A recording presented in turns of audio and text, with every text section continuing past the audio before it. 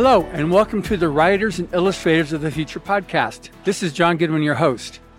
Today we're at DragonCon. First day, it just started, and the crowds are amazingly enthusiastic. So if you hear any large crowd sounds, it's because there's a very large crowd making lots of sounds.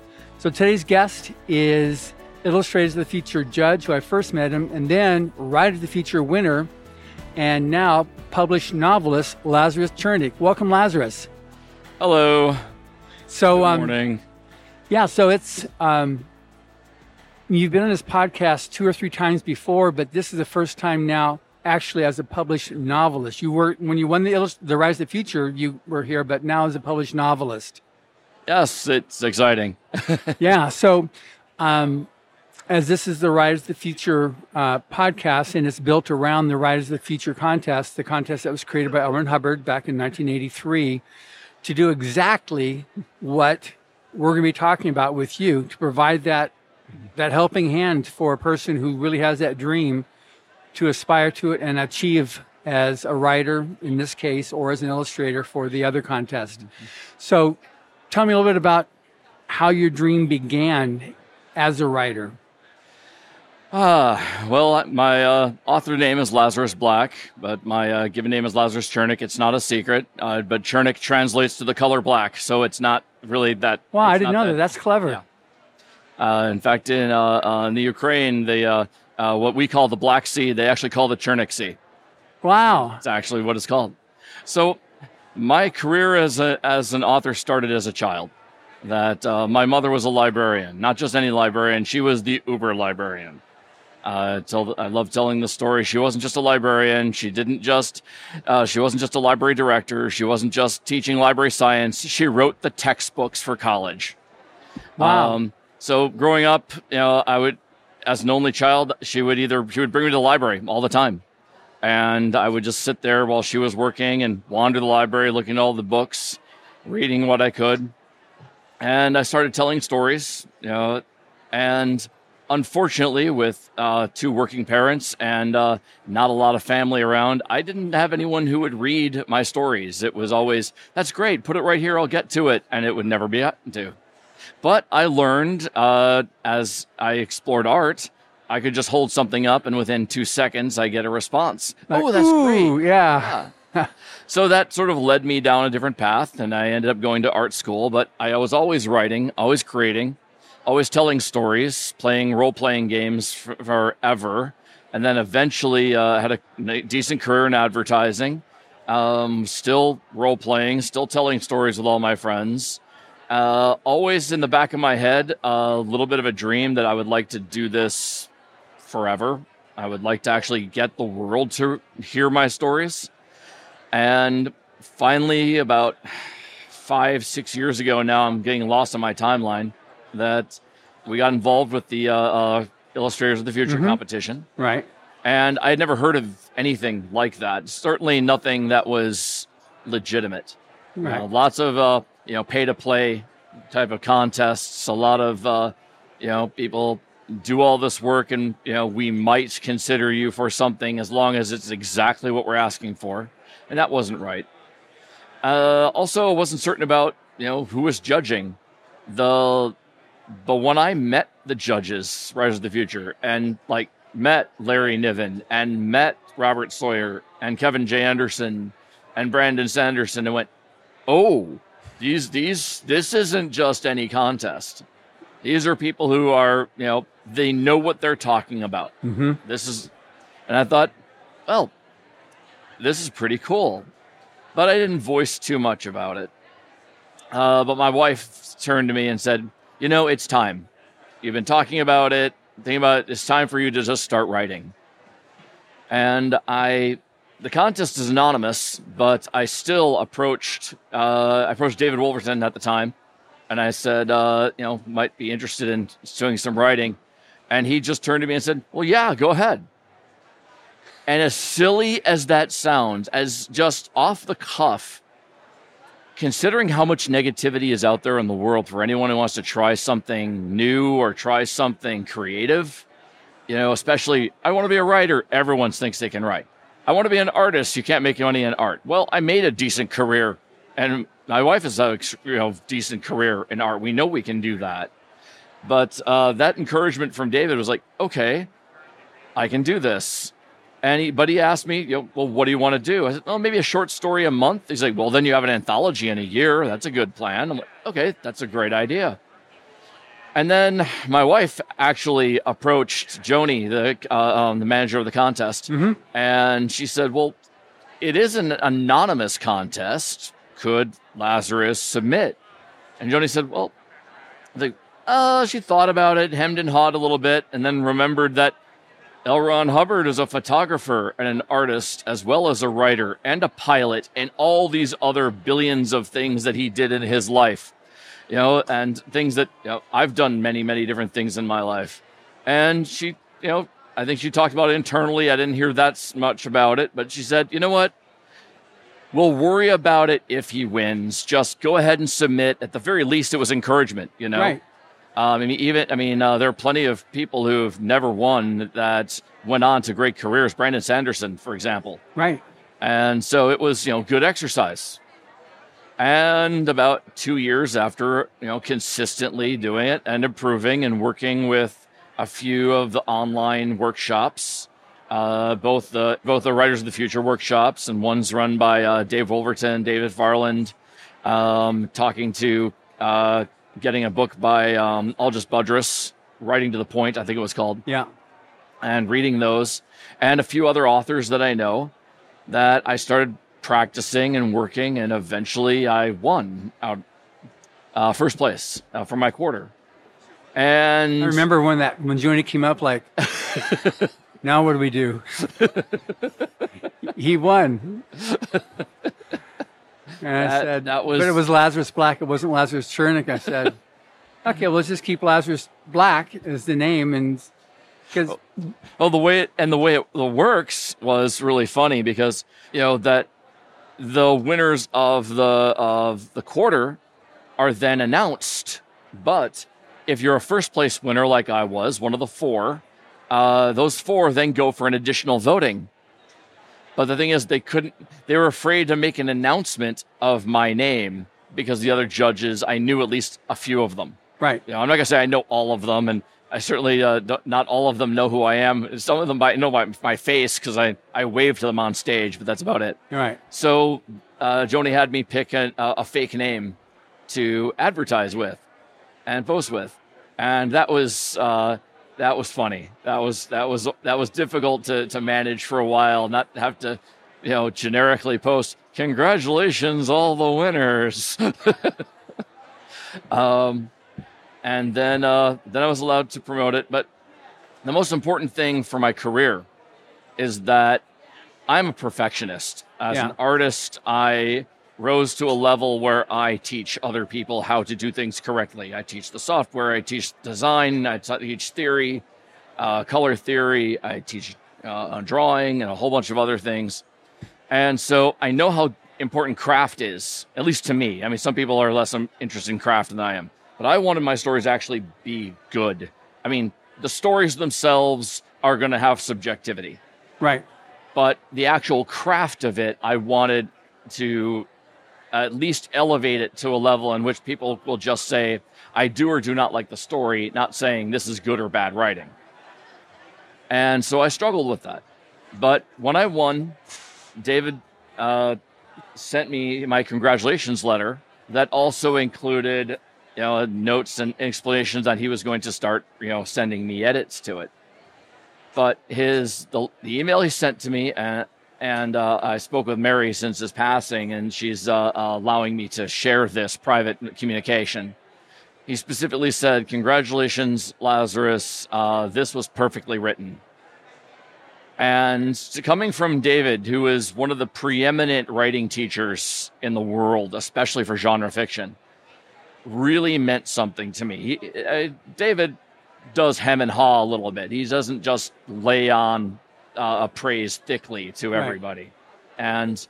But I took that honestly, and I said, okay, now I can knuckle down and say, I've reached a point in which someone of note thinks that I'm there. I can now put it to create what I really want. Leading up to that, I had been working on a novel, on and off. And I wrote the first novel. I wrote the novel all the way through. It became this one. And I wasn't happy with it. I sent it off to some readers. I even paid a couple professional authors to read it for me. And they had decent reviews. But more importantly, I was asking about the craft. And all the beta readers said, oh, my craft was fine. And I knew that was not correct. Right. So I then rewrote the novel from scratch. Learning. Now, this is urban. We're talking about. This became this one. So was it always called The True Dragon of Atlanta? Was that your original concept? So it was. And it's urban fantasy. It was intended to be a standalone, and written and designed to be a standalone, called the Bell of the True Dragon. And you'll see at the bottom it says here, Part 1, The Bell of the True Dragon. Right. It is a standalone novel, even though it says Part 1. Right. Because the character still lives at the end of it. Sorry, spoiler. And, she can have more adventures. Right. But it's not serialized specifically. It's not a Monster of the Week story. It's. You put at the very end, and I'm not going to say what it is, but you put something at the very end which sets up for a book 2. Yes, but it's not a cliffhanger. No, it's just sets it's not up, a cliffhanger, and it's also obviously there's going to be a teaser for more things. Not everything gets resolved at the end. There's more to the universe. But in a perfect world, it might inspire fan fiction. Honestly, people love doing those things. So if there's something that if I write every single book as a standalone, but with a few little teasers, if I end up only writing 1, 2, 3, 4 books, I'm not going to fall into R. Martin's conundrum or any of the other authors where people are complaining that's not finished. It's like, go ahead. You could write some fan fiction for it. But briefly to finish, after David sent me that email, I sat down and I rewrote the novel again for the 4th time. And that I polished and published, and that's what this is. I get it. So this is The True Dragon of Atlanta. Yes. It is urban fantasy. And magical realism, if people are really sticklers to specific genres, in that, for those who don't know, urban fantasy includes something that happens in the city, but in modern times, but there's magic around. Magical realism is often described as the main character, the magic is not obvious at the beginning, and you follow the main character's journey to discovering that it exists. So it's sort of like the real world, but then there's this underlying theme to it. I get it, yeah. And what's interesting, too, is we're here at DragonCon in Atlanta, where this story is situated. And I want to say that's coincidence, and it really is, but it's pretty cool coincidence. Part of the reason why I changed the title was because Bell of the True Dragon was as accurate as it was, didn't evoke a lot. The True Dragon of Atlanta has the theme of it, the true, as urban fantasy with the dragon, and it has a setting of Atlanta. It says everything, and I hate to sound like I constructed it, but the True Dragon of Atlanta was always part of the story. I just, led with it on book 1. Sure. And the cover description: escort, thief, liar, friend, sister, mother, dragon, goddess. And it's just interesting how she really is all those things there, and how that transition occurs. And also now, what's your connection to Chinese? Because there's all the Chinese letters as well. So yes, I'm a white dude, but I was raised with an international community from a child. I was always surrounded by people from all cultures all around the world. My parents sent me to a small private school, but I always had people from every ethnicity and cultural background around me. And I just feel comfortable with that. So I lived in New York City. And I moved to New York City because I loved having that multicultural background. And so having a lot of friends of various different cultural backgrounds, I learned a lot. Also, in storytelling and studying urban myths and past myths that I don't just read the encyclopedia. I actually go back and will find the books written from that culture, maybe translated and with the Icelandic sagas. I actually learned Old Norse to read them in the original, and there's so much rich material there to work from, and there are comparisons. Mm-hmm. I wrote this story for my children. It has a message, a meaning. It has something that I feel is important that I wanted my children to know, and I think a lot of people would appreciate. There is a common Western theme I could have applied to it that would have meant something similar, but it would have been too obvious, too on the nose. People would have gotten it within the first page, and they just kind of would have gone, Right. It would not have been as interesting. But by using all these Asian American, Chinese American themes and bringing in myths from Asia that most Western readers are not going to be familiar with, it's all fresh. It's all new. Right. It also, because it's fantasy, I get to play on the concept of that's what it was written, but this is what it really is. I placed in Atlanta because I needed a location that would encapsulate the danger of what's going on. Now, this is not really Atlanta. It's a novel. It's fiction. So if anyone reads the book and has said, this doesn't sound like the Atlanta I know, like this alternate universe, it's a little bit different. But at the same time, every city is going to have their little dark side to it. Right. So this is Atlanta with a dark side. And also by having the main character as pretty much an outsider in almost every single possible way, it allows me to explore all those different aspects of the entire milieu. Right. That was amazing with May, who's the principal character there. I mean, she's quite the personality and personalities, and but how the resolution of May at the end was quite fulfilling, and it's interesting too how so many broken characters. It's like, wow, who became the good guys at the end? Yeah. Every character needs to have a growth. Yeah. They need to have a reversal. They need to have growth. They need to end up as someone different than they began. And that transformation is really what struck me and what I wanted to tie in. And so for May to become someone that is valuable to the world, to society at the end, I had to tear her down and make sure that, she was still interesting and relatable, but not necessarily she's not an every person. She's not John Doe or Jane Doe, Jane Average. She has specific quirks about her that are unique and different, and I think interesting to engage with. But she curses a lot because of her, where she is in society. Yeah.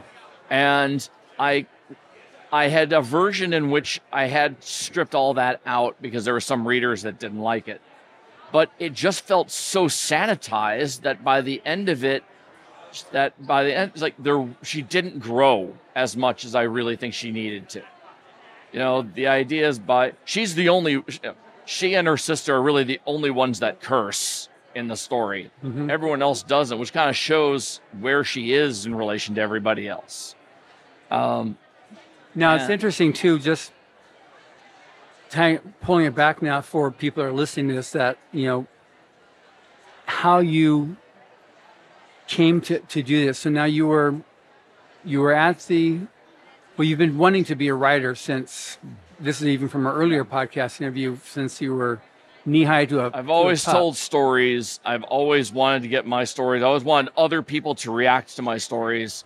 Looking back on it, when I went to art school, I probably should have gone into film, but that wasn't, for some reason, that wasn't encouraged in my life. So, but I am where I'm supposed to be now. Yeah. So now on writing. So one thing that I think is really important that people realize is that you're never too late to realize your dream, to go for your dream and realize your dream. And that's something that you did. You had a whole career, a very successful career. And then you had this earlier dream that kind of like bubbled back up again. Like you said, your wife said, go for it. But let's talk about that, how it's never too late. I remember one of my first years judging at the event. There was a winner. A gentleman stood up there, and he was 67 years old as a winner of the Writers of the Future. And, and he gave that speech of like, you're never too old. And that was a good kick in the pants. Like, yeah, you're right. You're not. On the other hand, I also have to adjust my dream. My dream is to get the story into people's hands who will love it. I want to change my readers' lives. I want to entertain them. I want them to feel fulfilled. Mm-hmm. And, if I have any success, I want that to be my legacy. Right. I'm not sitting down trying to churn out as many books as possible as, not that there's anything wrong with that for other writers, just that's not my path. Right. And when I was at the Writers of the Future event and during the workshops, I finally, for the first time, got to talk to the authors and the author judges as an author and about writing, because usually it was just, I was the art guy and they were busy on their own things. I couldn't bother them. And everyone had their different path of success. And I noticed that the different writers that were winners that we were all together, each one of us had a slightly different path to take. And it took me a bit to really realize and to think about, find an author that, and one of the judges that had, I don't want to say a path to emulate, but one that was a lot closer to how I expect my career to be.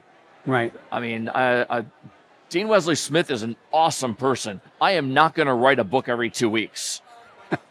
I am not going to be the guy to write 100 novels in 100 days or whatever it is he does. That's just not my path. Right. But Rob Sawyer is amazing, and he was talking about, he gave us a lecture. He said, he's only written a handful of novels. They've all been well received, and they all go different directions too. Critically acclaimed. That's closer to what I'm not. There's no way I can compare myself to him at the beginning. There's no way, but I can say that is what I aspire to be. Right. Maybe I'm 51. Maybe I've got 20 years of a decent writing career ahead of me. How many novels can I do in that amount of time? I don't know, but it's going to probably be closer to, 10 or 20 than it's going to be, 50, 60, 70, 700 or whatever, 1,400 that L. Ron Hubbard has, whatever it is. No, but he was quite prolific. He was, that's for sure. So when you did the workshop, what's the biggest standout for you, both in terms of the lectures or the workshops that you attended itself, the various panels, and also any of the essays? Well, I'm going to say the standout experience for me was being able to talk to Rob Sawyer about his path, because that is a lot closer. Right. And he was very kind, and he loved my story, apparently. He gave me a quote to use for my novel and for my website recommendation, because he believes in me and he likes what I've written. You're in volume 38. 38. Okay, 38. The one with the mammoth on the cover. Okay, good. And what was really important is to know that the way I can write can be successful. Yeah. A lot of people everyone has different paths. I mean, Mike Stumbos is an amazing writer, between his winning his quarter and the year later to accept his award, he had a book deal and he was already publishing 2 or 3 in a series, and he's a serial writer and he's got some, and that's what he wants to do. And he's just he's banging those out, and he's managing an anthology right now. I'm really impressed. Like, that's not my path, Right. but at the same time, it's very easy to look at grass is greener, right? It's very easy to look at what somebody else is doing and how they're succeeding, and you go, oh, I should do it more like them. No, you have to find who you are as a writer or an artist, and put that out. What's funny is you say that. How many people are going to look at you and do the same thing about you from their perspective? Well, I hope I can be inspirational you will to be. somebody. This is. I keep on calling it urban fantasy because that's a more recognizable, genre name. Even though you're going to go and you have to pick a genre for marketing, right? You have to pick a genre for marketing. But in my mind, it's just this is a lot more, in my mind, more literary than it is a genre fiction, because the standard pitch. All right, good. Standard I'm pitch. ready. I'm sitting down. We have the wind up. When a magical temple bell threatens to reveal the world's truths, a liar has to ascend into a goddess to save the world. Right. Good. It sounds great and magnetic, and it could be the lead in to like a Guardians of the Galaxy type movie. It is not a Guardians of the Galaxy novel. It's Definitely. A lot more like Dune, and I don't mean Dune as in the how epic in scope it is. I mean just if you've ever seen the movie versus read the book, there is a very profound tonal difference between them. And now, I have a lot of humor in this book, but it's all about personal interaction and growth and character development. Yeah, you definitely you do really well on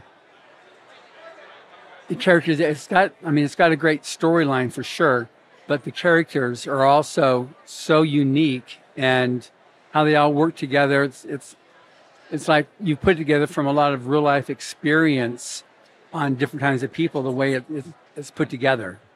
Yes, so my nature is to study people. I love people. I love listening to them. As a storyteller, I've been, for decades. This is something not writing, but as collecting resources, meeting people who have an interesting speech pattern, meeting people with interesting background.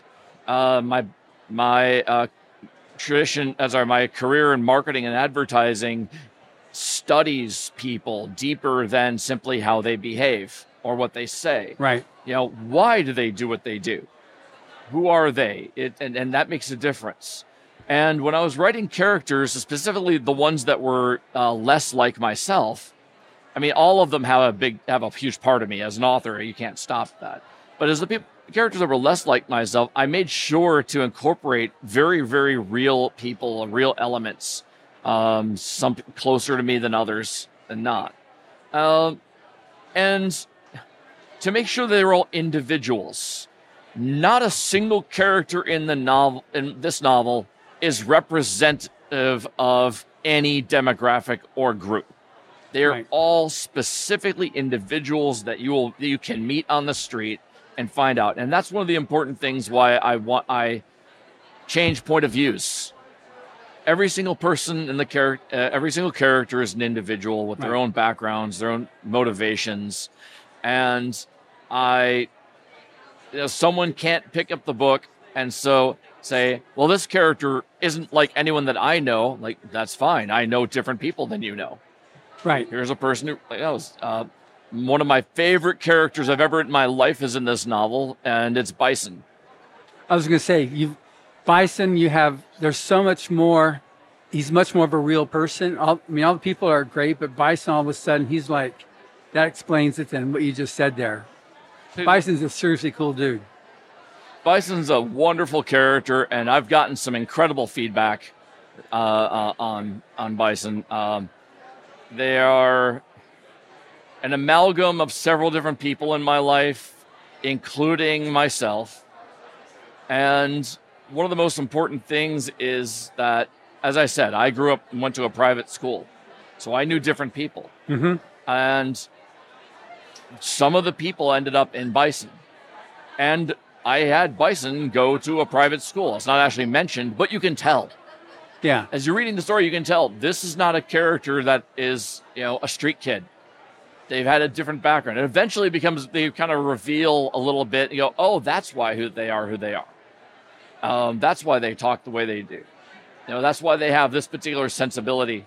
Right. And it's not something that someone can say, oh, well, this is not the way that person would be if they grew up here. I'm like, yeah, actually, no, that's exactly how they would be if they grew up here because I was there and I know that person. I get it. So now when you were starting out as a writer, that where you went from aspiring to actually accomplished, you did we have our Rise of the Future online writing workshop. How much of a difference did that make for you doing the workshop? So it's a free online workshop at writersofthefuture.com. Right. So the workshops that I've taken, including Writers of the Future, encompassed many facets of writing.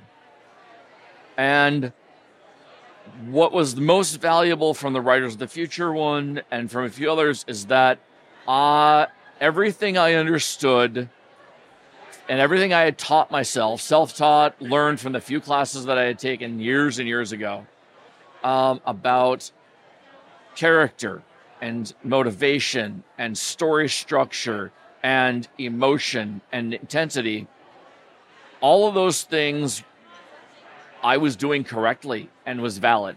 Good. I was watching it and they would say, you do this. I'm like, I'm already doing this. You do this. Oh, I'm already doing this. That stamp was huge because I could, as I said, I'm a craft person. I could say, okay, that I feel good about. I can now move on to the other things. And the things I was not confident about, the things that I spent 4 years learning, were the actual putting words onto paper. Right.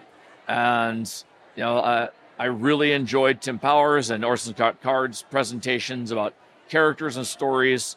Kevin J. Anderson is the one who told me about the Aldous Budrus book, Writing to the Point.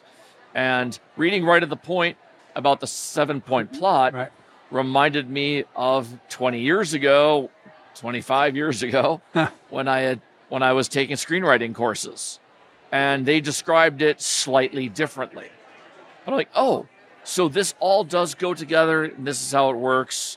So I think that anyone who wants to go and watch these things, I can tell you that it absolutely ties into what other people are saying around the world. However, they do give it a stamp of approval from their level of success. Right. It's hard to sometimes take advice from people who do not have that level of success. It becomes the blind leading the blind when it's... Exactly. Yeah. The blind leading the blind is something that's very, very common in the arts in general, unfortunately. Yeah. I mean, just especially in writing where you've got teachers will teach, okay, so this is how you do it. They themselves are not published as an author, or they did the pay to play. Writing is something that is focused on more in school, in every class, in history class and English and all those. So everyone learns the certain techniques of writing. Not everyone learns all the techniques, the most basic techniques of art. So in order to get any good at art, you really need that hard, focused, dedicated lessons. Like at art school. At art school, or at least, you need to be taught. You need to actually read the manuals. Someone needs to show you exactly what is going on. And you need that for good writing as well. And there are a lot of people who are writers that they learn the basic techniques and they have great ideas and they go out and immediately start, and they eventually decide that they want to put things together. But they're at a point in their lives, like I was, in which there was no one to talk to. I couldn't afford to just turn around, set my family aside and say, I'm going to go to college now. Right. I need to find resources that would teach me these things. And I found some writing groups. I found a few workshops.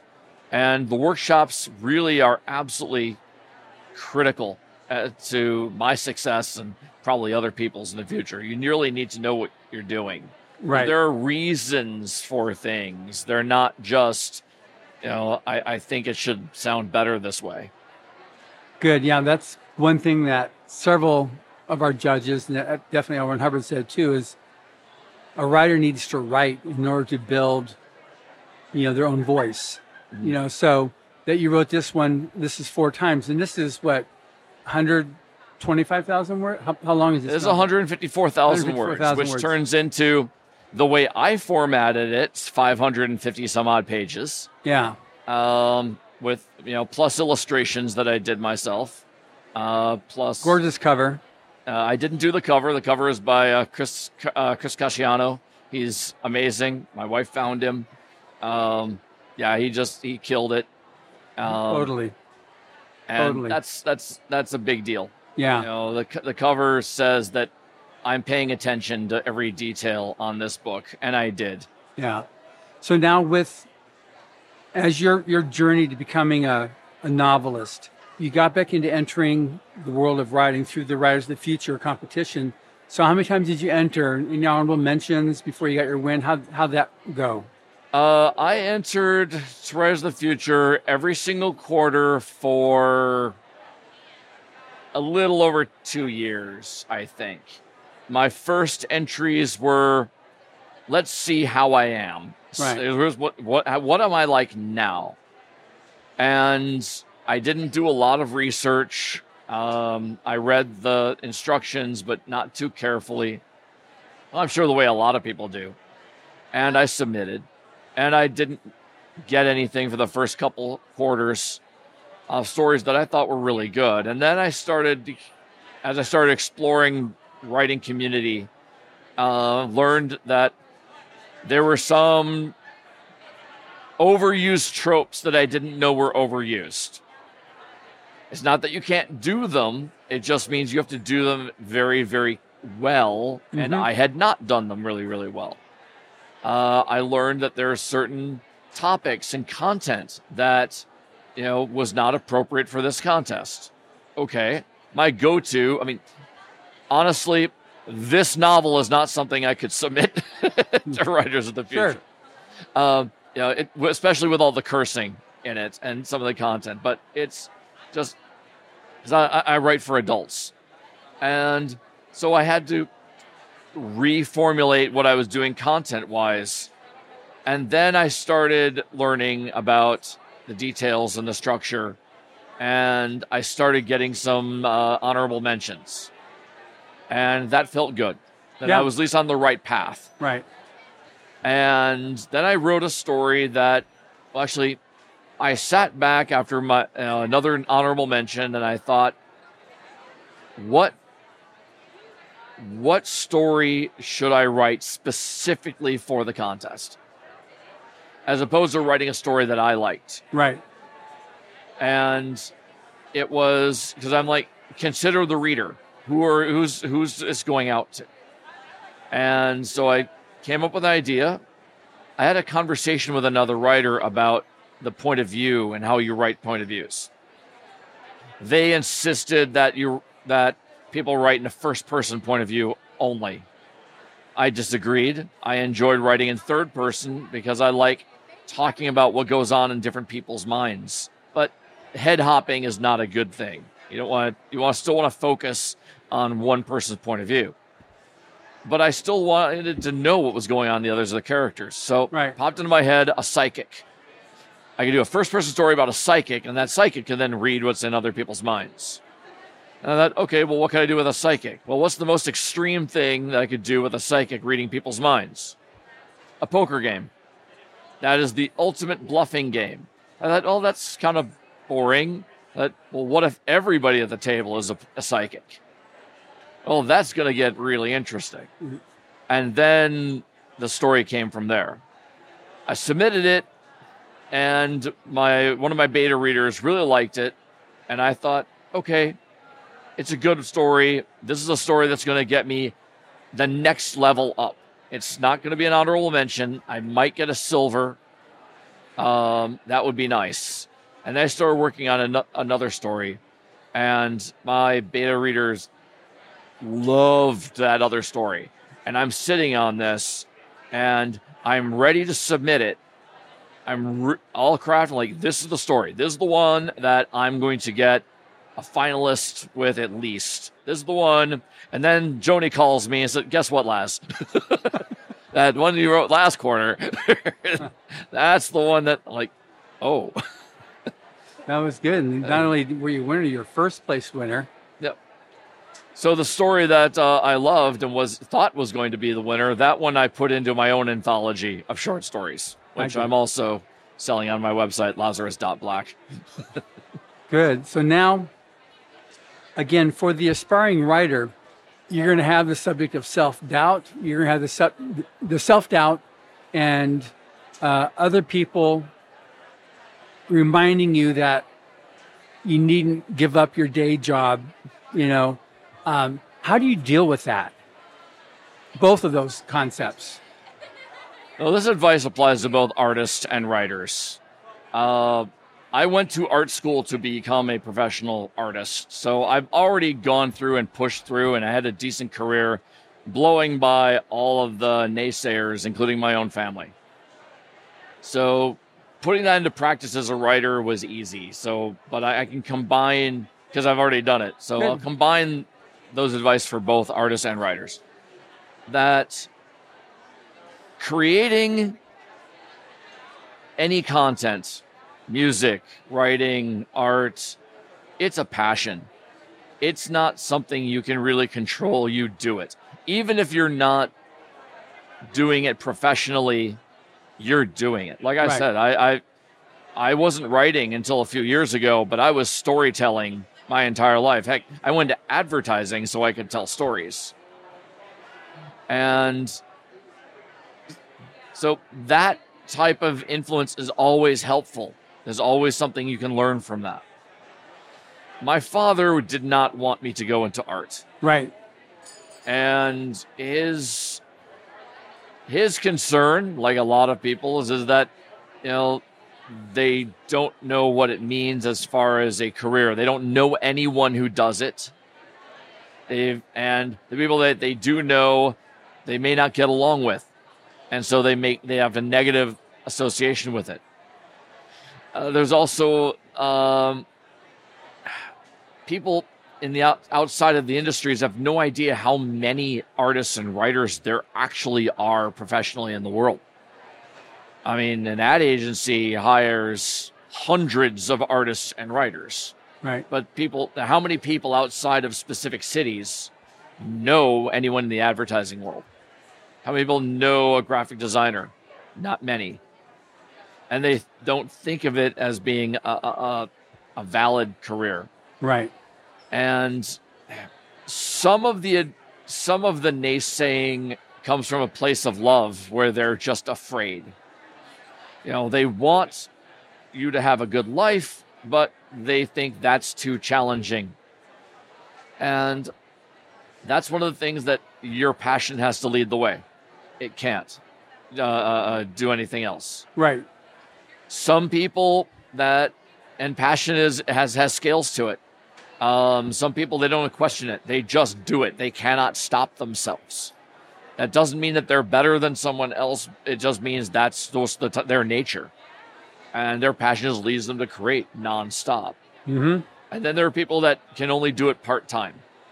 But again, there's no time limit on when you can flip that switch and say, okay, I'm now going to do it. Right.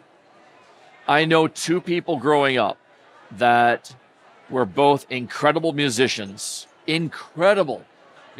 as in one was like giving concerts, okay? Solo concerts. And I don't mean like in a field somewhere. I mean like actually in concert halls. Right. And the other one was, going into jazz. It was incredible. And both cases, when they graduated high school, their parents said, okay, now it's time to put aside your childish things. And I'm not going to pay for you to go to music school. Well, luckily, my mother prevented my father from doing something similar. There are going to be people that interrupt you, that are trying to stop you. You just have to put your own faith in yourself. And that's where the challenge is between doubt and faith. There's a concept going on lately that's become popular, and that's imposter syndrome. Right. Imposter syndrome means different things to different industries. For people in acting, performing, in music, whose jobs are dependent upon selling tickets and people constantly approaching them, their performance, each individual performance, is their art form. And if suddenly something happens and people turn around and say they refuse to come to your show, well, then your career can be over. Right. People with that have an imposter syndrome in which they have a doubt in what they're doing. They doubt their connection to their audience, and they doubt that they're going to have a career tomorrow.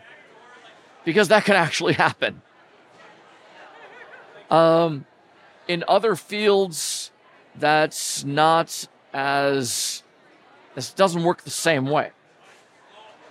Because if you create a work of art, a single work of art, and put it up there, people can't return it. Right. Like, they bought it, they've hung it. If for something happened, they can't return it. There hasn't really been an instance outside of criminal forgery where people have gotten up en masse and say, "Oh, on second thought, I've realized that this art isn't any good. I'm now going to contact that artist and get my money back," en masse. Right. Like millions of people. It just doesn't happen. Correct. Same thing with authors. That just doesn't happen. But, people feel that way. My wife feels that way, oddly enough. Which is insane. She is so amazingly talented. It is. And then you have, setting aside performers, just artists and writers specifically, because they have a concrete product that they produce. They have a little bit of a different issue. That they want to be humble because they don't want to be criticized. But then you have some people that are not humble. I've done the market research. This is my career, market research. I've done the market research. There are just as many people crippled with self-doubt in the art world as there are egomaniacs. The percentages are just equal. Okay.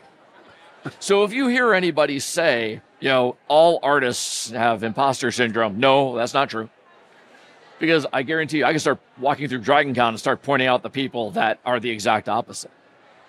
I'm a little closer to the egomaniac side, but I'm not that way. I mean, I just have a decent level of confidence.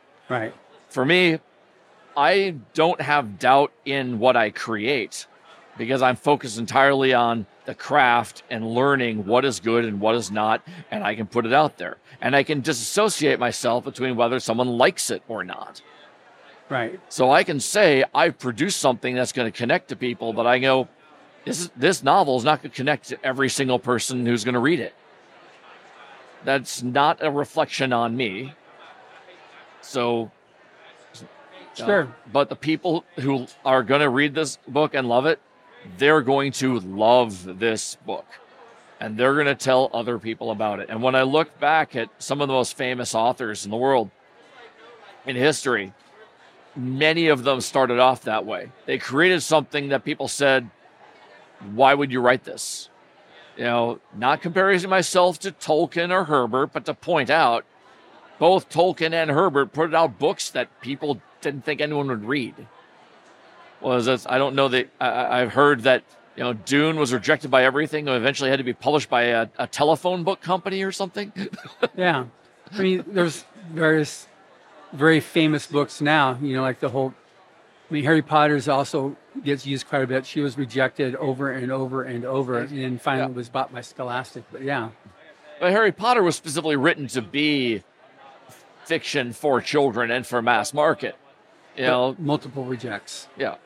It just happened to have a beautiful crossover to it. Yeah. Dune was written for a very core audience of people who are really hardcore sci-fi fans. Tolkien, there wasn't really that much of a market when he wrote it at the time. It definitely wasn't a children's novel, but people thought it was. Right. And it was, but he believed in it. Yeah, he did the whole It just allegory needed there. to hit, Yeah. just needed to meet the right people. Right. And it's easy to look back and say 70 years later, it's a success. But, and I'm looking at the future of that. I'm looking at maybe I'm not going to live to see the success of my work. Well, let's hope so. Hopefully this podcast is also going to help Hopefully. take it to Like I said, the next level up.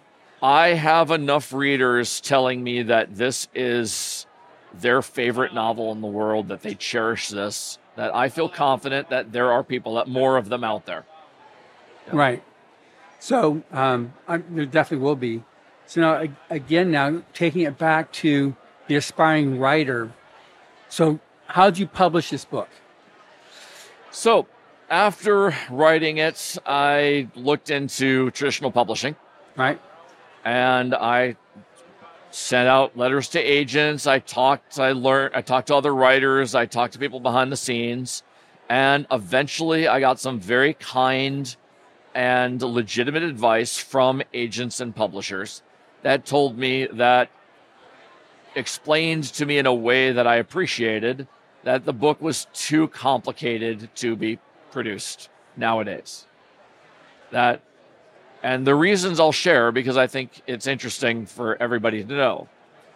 The major publishers have certain genres that they don't touch for various reasons. I won't share the reasons that were explained to me because that's their opinion, but they don't publish for the most part, urban fantasy. They don't publish for the most part like vampires. There's no vampires in there. And they let the indie small press deal with all of those. That's also a bit of a challenge nowadays in 2023 that that I'm writing novels or writing characters that are less like me. And the movement right now is to try and give a voice to marginalized authors and let them tell those stories. And I completely support that. I really, really want to do it. My story could not be told with characters that are more like me. It just couldn't be done. And then when I talked to the small publishers, it was just too large. They loved it, but they couldn't afford to publish a book that was 550, 600 pages long. Just the economics of putting a book out there on the shelf. As a first book out. As a first book. Maybe if it was my 10th and I already... And if you bring an audience with you, and they, okay, good. They know they're going to make back their advance. And exactly. That's it was just too complicated for them. Thanks. And you know what? Those are all legitimate reasons. Mm-hmm. So it was time for me to self-publish. Fortunately, I know how to do all of that. I know how to. This cool publisher called Echo X LLC. That's my company. Named after my wife because she's the boss. It's self-published through my company. But I know how to lay out books. I know how to do all the art. I know how to do illustration. I know how to manage the covers. And of course, what also made it a big easier was the awards. The first place award from Writers of the Future, I get to plaster everywhere because people go, oh, so this is actually going to be written well. Yeah. That makes a big difference when someone can say, I won Writers of the Future. It just, editors, because it's now 40 years old, it's got a reputation that when a person can carry that around, and you even got more bling to add to that. It's one thing to carry around a 25-pound lucite statue, but now to also have the Independent Publisher Book Award, the Ben Franklin Award, and then also the IPPY, because that was also a finalist. So you've got one finalist and 2 gold awards for the book that your short stories published in. Yeah, the Anthology 38 keeps racking up more awards. You know, and I as a part of that, I am incredibly proud. Sure. But it makes a difference being able to say, hey, take a chance on this. Yeah. Take a chance on this young author that somebody says is okay. And that the judges are not just judges for the contest. every single publication out there has the people that they curate to manage, and vet the stories that they publish. So really, all of them are kind of contests, Right. but all of them are curating for something specific, something that they know that their readers want, or something that they have set themselves up as a business model to want to promote. Every single one. Writers of the Future is all the judges are primarily novelists, even though they've written short stories. Right. But you have sci-fi novelists and fantasy novelists and urban fantasy novelists, and you have children's novelists, young adult novelists, YA, middle grade. I mean, all these different people, and they just love good stories. They love writing, and so they're not curating for anything but quality. And one thing too that this contest is about was set up, again by L. Ron Hubbard, was to provide that for the future of speculative fiction, future science fiction and fantasy, because the whole idea of paying forward is something that the judges all along, going all the way back to the original judges, like Frank Herbert, the creator of Dune. His son's a judge now, but Frank Herbert was one of the first judges. And Todd McCaffrey. With Anne McCaffrey, his mom was one of the judges. So it's got an amazing history of talented authors who wanted to see to the next generation. They themselves were helped by Anne McCaffrey. C.L. Moore was one of the first judges. She had an amazing letter she wrote to L. Ron Hubbard, who helped her way back when she was starting her career. So the whole thing is to help the aspiring writer and provide for the future of science fiction and fantasy, which it's a special genre, I think, because it's also a genre of hope for the future. It's one thing to be able to write a good story that people get sucked into, but it's also, like, and your story does this, which is what I liked about it, is that it takes something like, you can see around and see how really bad and wrong the world can be, and then something can happen and it can go right, at least a piece of the world. There's hope, and that's one thing that hope, I think, I think that's a huge factor. And that's something your story definitely, to me, said, okay, so where's this going? And it's not hope. There's hope, because some of the characters are just like, they're just what might be referred to as just the gutter trash, the refuse of society, but there's still goodness in everybody. And you put attention on that, even though there's the bad guys are really bad, and I'm glad they got what came to them. But, the other guys that were considered the refuse of society, there still was good in them, and that came out in the way that your story unfolded, which I really, really appreciated. To me, that's the power of genre fiction, because if you were to write a story without any genre elements whatsoever, and you wrote a story about people who were struggling that then overcame, a lot of people would just say it was unrealistic. Yeah. And they'd be right, because it's hard. It's really hard. Yeah. But once you add genre fiction elements to it, it allows you to imagine that things could be better. Could be. At least conceive the idea. Yeah. My real intention with this story is, besides entertainment, is that I wanted people to feel the way you felt about, hey, this character actually has some value to them. Yeah. But hopefully it might also ring true with some of the readers to say, maybe I didn't feel myself, or this reflects my own personal struggle. Sure. In some way. Sure.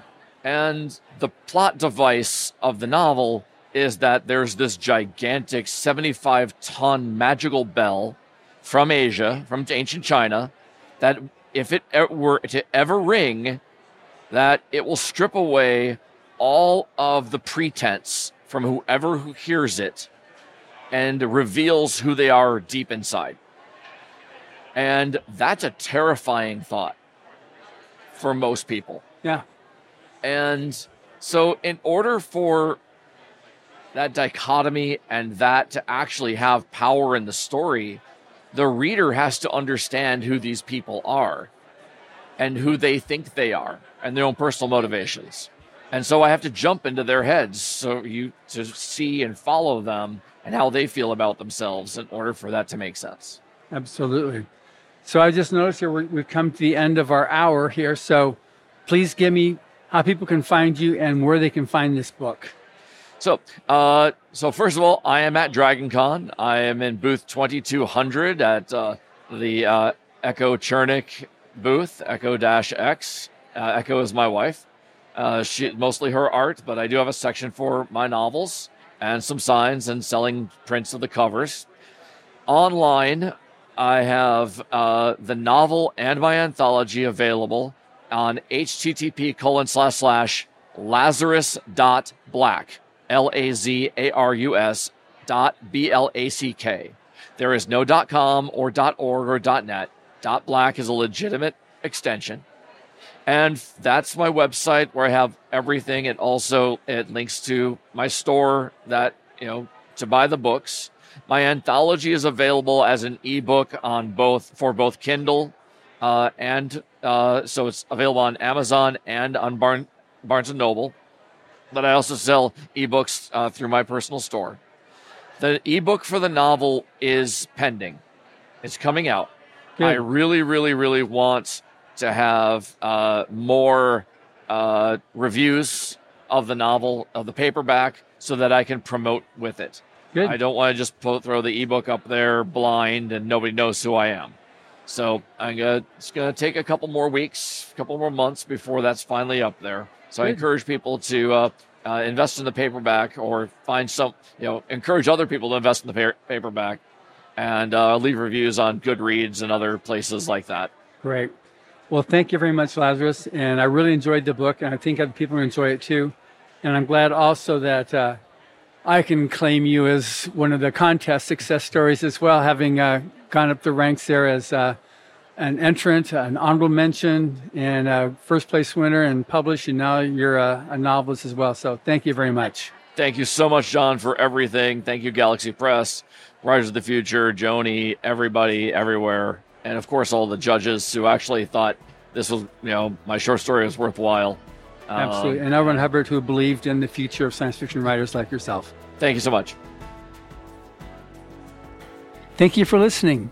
Subscribe to the Writers of the Future podcast wherever you get your podcasts. We've also been syndicated on the United Public Radio Network, where you can find these podcasts as well.